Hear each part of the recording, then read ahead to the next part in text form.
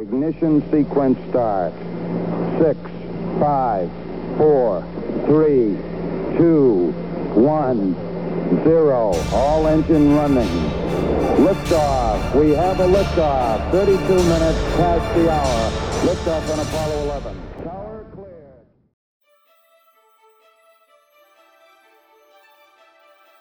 Welcome to Space 3D. This is part 2 of our interview with amateur astronomer Scott Gower. In this episode, Tom, Emily, and I get into some of the nitty-gritty with Scott on telescope design considerations, enhancements for added deep sky viewing, cameras, and how computers have become an essential companion to many budding astronomers, particularly for post-image processing.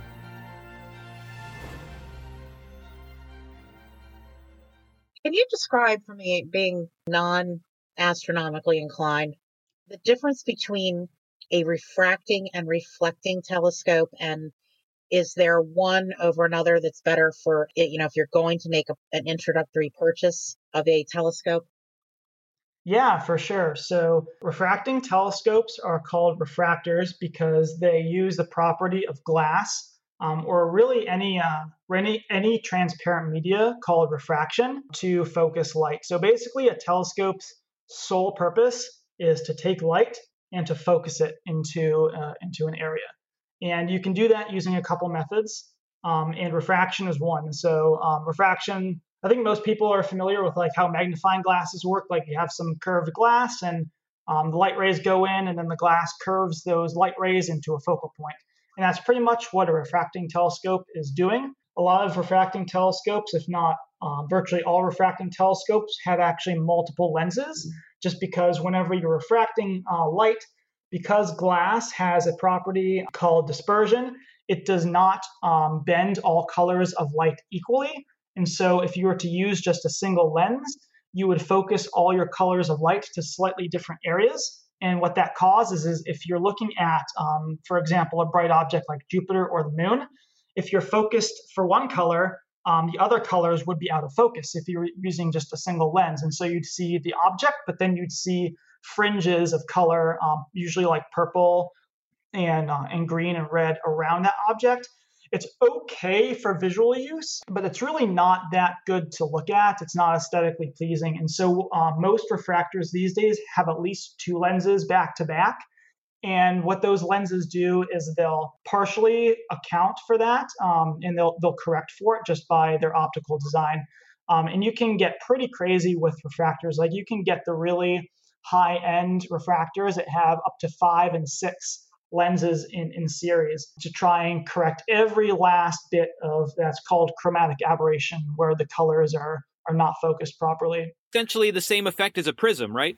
Exactly. It's using the exact same physical property. And so what I'm trying to say is because refractors usually have multiple lenses, you're going to have, if you have your average refractor, it's 2 lenses at the front, and then you have whatever eyepiece at the back. So you're talking about 4 polished surfaces and 2 pieces of glass. So that's going to be usually inherently more expensive than something that's like a reflecting telescope, which uses just a single curved surface of glass that's polished to a mirror finish. That mirror is then reflecting the light out, and you're using that curved surface to focus the light instead of the curved surface passing the light and refracting it, it's reflecting it. But because these refractors inherently have more curved surfaces that need polished and more pieces of glass that need ground and cut and all that, inch for inch of aperture, refractors will be more expensive. And that's why generally reflectors will be cheaper for the same size of telescope. And that's also why I think reflectors make great introductory telescopes. So if there's somebody that either has gotten a good pair of binoculars and they decide they want to invest in some more money into this amateur astronomy thing, or just somebody that's coming in and kind of wants to get a telescope, they know that they're going to be into it, I would recommend something like a solid 6 or 8 inch reflector, which sounds like a big telescope. Like this is like the diameter of this lens or this mirror is going to be almost like the size of a dinner plate. But like I said, the way that they make these telescopes with mass production and economies of scale, you can get like really good 6 to 8 inch reflecting telescopes for only like a couple $100, like $200 or $300. And that's just insane that you can get something that big for so little these days. And they come usually on these really cool mounts called Dobsonian mounts, where it's basically a box that the telescope sits on, and the box rotates around the surface that you put it on, and then the telescope itself, it just moves up and down. So it's pretty simple, fully manual. You just move it with your hands. You turn it in the horizontal axis, and then it tips up and down in the vertical axis. And those telescopes, very cost effective for the size that they are. Very little maintenance. They occasionally require some alignment of the optics, but it's pretty straightforward, and they usually come with like an eyepiece or two or something like that. Yeah, that's what I would recommend as far as like a new telescope, is a reflecting telescope of that Dobsonian configuration. Now, if you want to get into some other stuff and specialize, you can get specialty instruments. So if you know, like, I really want to see planets, like I want to make planets my thing, then you're going to want to get a telescope that has a very long focal length, because focal length is magnification. What you would want in that case is something like a Schmidt-Cassegrain telescope, which is a shorter tube. A lot of times you'll see them almost look like really short and stubby telescopes. They almost don't look like telescopes just because they're so fat with respect to their length. The really cool thing about those kinds of telescopes is, while they are a bit more expensive than just the straight up single mirror reflecting telescope, they'll have a ton of magnification crammed into a very small space.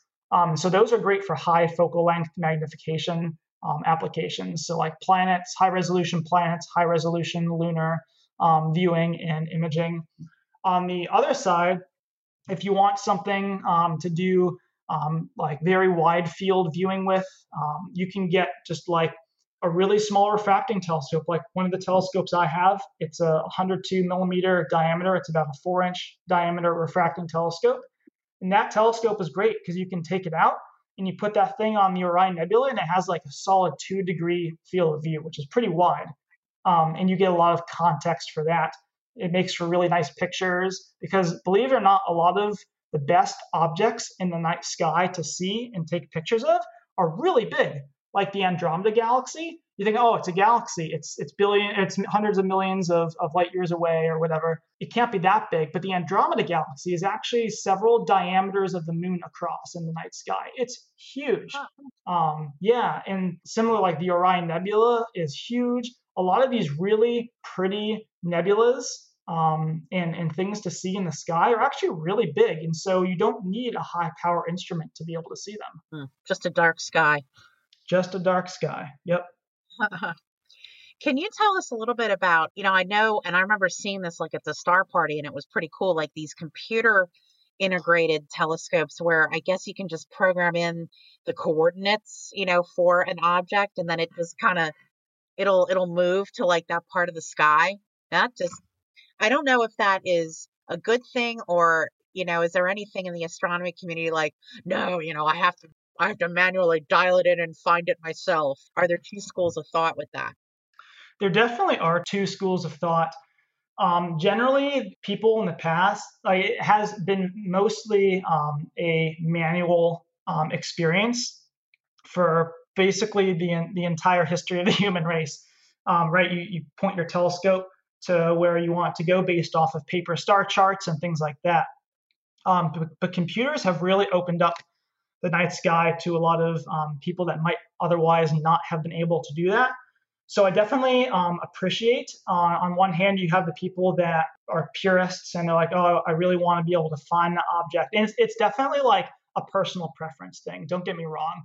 There is appreciation by physically finding the object yourself using star charts, and then you put it in your telescope and you find it and you star hopping to get there, and like, oh, I found this object all by myself, which can be definitely satisfying for some people. So that's a personal preference thing.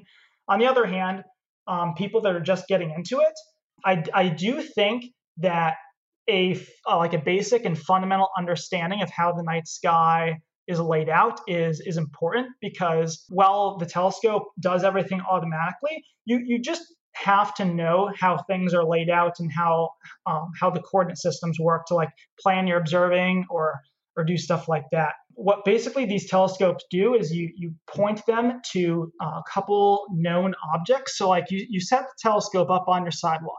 You tell your telescope, I'm at this latitude and longitude on the planet. It is this time. And that basically tells the telescope, ideally, theoretically, this is the sky that should be visible. And assuming like I'm leveled correctly and I'm pointed where I think I'm pointed, this is what the night sky should look like. And then you have to tell the telescope that it is not a perfect universe and it's not leveled correctly and it's not pointed quite due north. And so when you do that, you tell the telescope, you have to align it to certain points in the sky that it already knows the location of. So like you'll point it to Sirius, and it knows, all right, I think I am here, but you're telling me to go a couple of degrees to the north and a couple of degrees to the west of where I think Sirius is. Therefore, my map needs to be rotated and tilted by this amount. And you're basically programming in an adjustment for how the mount and how the telescope is positioned so that it knows how to translate the map of the sky it has in its database to the way it's actually positioned. And so in that case, once you get that alignment routine done, yeah, it's great. You just punch in whatever you want and a telescope goes to that object. And especially for some fainter objects like galaxies or nebulas or even like Uranus and Neptune that are really hard to see by eye, it's really convenient. And I noticed this like when I was in Pennsylvania before I moved out here. I like to do, like I said, galaxies and nebulas and things like that. And you just can't see those objects by eye. So you don't know that you're actually on them until you take the picture. So it really helps to know that the telescope is pointed there before you like start taking your exposures, or else you're just like wasting your time. And it's nice in that regard. So there's also these really cool telescopes. I want to say Orion telescopes. It's a company that makes telescopes. They kind of pioneered this technology, and it kind of like hybrids these two. It's not quite a go-to telescope with the motors. It's also not quite completely manual. So it has encoders and stuff. It's a manual push-to telescope. Turn the telescope, you push it to where you want to go. But it actually has encoders in the axes that will, and a little computer in there that will tell you where the object is. So you'll move the telescope, and then the hand display will say, oh, push it a couple degrees in this direction, or tilt it a couple degrees in this direction until it finally says you're on that object. And so that I think is really great, especially for new people, because it gives them like a good idea for the layout of the night sky without like pretty much taking all of that knowledge away from them by doing the motors and the go-to routine. Right. I actually also have a question about astrophotography. When you want to take an image, is there any special sort of setup with a camera or a special type of camera? And then, I've seen pictures that people will quote unquote process, and they'll describe like the processing procedure that they've done for a particular image. I've seen that with some astrophotographers online, and just wanted to understand a little bit about that. Sort of the imaging, the nuts and bolts of the imaging. Is it hooking up the eyepiece to the camera lens, or is there something more to that? And then it sounds like a lot of elements of that is just the post image processing is really where it's at. Oh yeah, for sure. You're right. So like when I first started doing astrophotography, it was literally just as simple as like taking my mom's point and shoot camera, like the one that has the lens that like folds up and it has like, telephotos out, like that kind of camera. I built like a cool mount for it and whatnot, but it was just literally like, hooking that up to the eyepiece and taking pictures. That's called afocal photography because you are putting the camera lens not at the focal point of the eyepiece. And that's great. It's not super good for image quality. So you'll find that if you see people that are more into the hobby, what they'll end up doing is just like taking the eyepiece out of the equation and hooking the camera directly up to the telescope. And when I say hooking the camera up to the telescope, I mean like taking all the lenses out of the picture. So the light like goes through your telescope and it impacts directly on the silicon of the image sensor. Like the telescope becomes your camera lens is essentially what's going on. With that kind of photography, that's kind of like the most robust because you can get pretty much any camera, any astronomy camera that you want online. It's not going to come with a lens, which it's kind of weird because like, oh, I'm buying a camera, but it doesn't have a lens to it. But that's just because the telescope becomes your lens. And so when you buy these cameras, they just come with a little nose piece on the front of the camera, on the front of the image sensor, I guess I should say. And that nose piece is sized the same diameter as an eyepiece. So the camera just literally goes into where the eyepiece would normally go, but there's no eyepiece in there anymore. And so once you do that and you start taking your pictures, and you can definitely put like filters in front of your camera, like people have filter wheels to bring out different colors and different like gases that are emitting light. You can put different lenses between the camera and the telescope if you want to magnify the image a bit. And you can do all that stuff. But once you start taking your pictures and you get your data, the data processing and the image processing really is like where most of the stuff happens. And so to do that, most, if not all people, do what's called stacking. Yeah, tell me what that is. I see that a lot. Yeah, so stacking is really great. Think of stacking as averaging, but for a picture. So if you think about it, any image sensor is really just a bunch of photosites, a bunch of pixels, all in a giant grid. And each pixel is really small. Like the picture sensors on cameras these days are usually, each pixel is about 4 to 5 microns in size. So these are really small. And what happens is light comes in, photons strike the silicon that's on that pixel, and they generate electric charge. That charge is then processed. That charge is converted into a value, and that value is then converted into the brightness level for what that pixel measured. And every step along the way, receiving the photon onto the detector, recording the charge, amplifying that charge, processing it, that all introduces noise. Noise is essentially unwanted signal. So if you have like 50,000 photons that come in and hit your pixel, you're not going to record all 50,000 of those. You might record like 30,000 of those. And so each photon is going to get converted into an electron.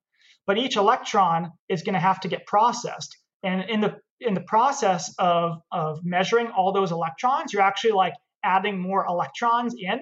So if you get 30,000 electrons from your photons that are coming in on your pixel, you're processing, you might get like hundreds of electrons added in, but it's random, right? So as the image sensor gets warmed up, like you're getting down to almost like quantum noise level thing. Like these things are just inherently stochastic and random. And so the long story short of this is each picture you get is going to have noise. And you can think of noise as, when you have a picture and you take it and it's really grainy, that's noise. It's grainy because there's a large difference between pixels that are bright and dark. And that noise is just due to, like I said, the inherent stochastic nature of the processing of the picture. And what happens is that the good thing about that noise is that it is random. And so because it's random, if you take a bunch of pictures and you say, all right, for this pixel, you're going to get a bunch of different brightness levels for this one pixel in this image. If you take 100 images and look at the same pixel on those images and you average them together, you're going to get pretty close to the true value, which is, of course, smooth because the night sky doesn't look like noisy. So that's kind of the purpose of stacking. Stacking is taking many pictures and combining them in a way that smooths out the noise. And that makes her a much higher quality picture. I'll be honest, I'm a complete novice when it comes to astronomy. I'm sitting here listening to this, and I'm learning a lot because honestly, I'm not an astronomy expert by any stretch. Have there been any times where maybe you've used, space information from, maybe like a probe or a spacecraft, to sort of augment that you've studied in astronomy? Has there been any time you've done that? And can you maybe elaborate a little bit on, that being done? So, like personally, myself, I've not used like NASA data or anything like that. Now, I know people that have used. What they'll do is they'll take like the raw pictures that Hubble downlinks to Earth, and they'll like process them as if they were their own pictures that they were taking with their telescope. And sometimes they'll post them online and say, I processed this picture, and neglect to say, oh, by the way, it was taken with the Hubble Space Telescope. Yeah, so Wow. people will do that. It's cool. Like you're taking the highest quality images that like are possible to have and processing them yourself. Sometimes what I've done is I want to take like a picture of the space station, and so like everybody knows that like you can go to NASA's website and they can tell you like when the space station is going to fly overhead, and that's just based off like the orbital elements of the space station. To know when that thing's going to occur. You can go to websites that will tell you, oh, the space station is actually going to fly between the sun and you, or between the moon and you at this specific time.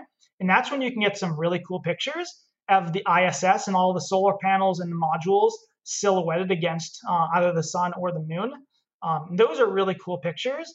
It definitely require like those kind of precise calculations that NASA has from the orbital elements, because these things are only half a second long. Like the time it takes for the space station to pass from one side of the moon to the other from our point of view is like a half second. And you have to be like within a couple hundred feet of the right place to get those kind of pictures. And so that's one aspect where it's helpful to have third-party sources. We hope you enjoyed our 2 episodes on amateur astronomy. We certainly learned a lot. Join us next time for a chat with our own co-moderator, Emily Carney, who will regale us with tales of physicist and space futurist, the one and only GKO, Gerard K. O'Neill. For Tom Hill and Emily Carney, this is Eleanor Rangers for Space 3D.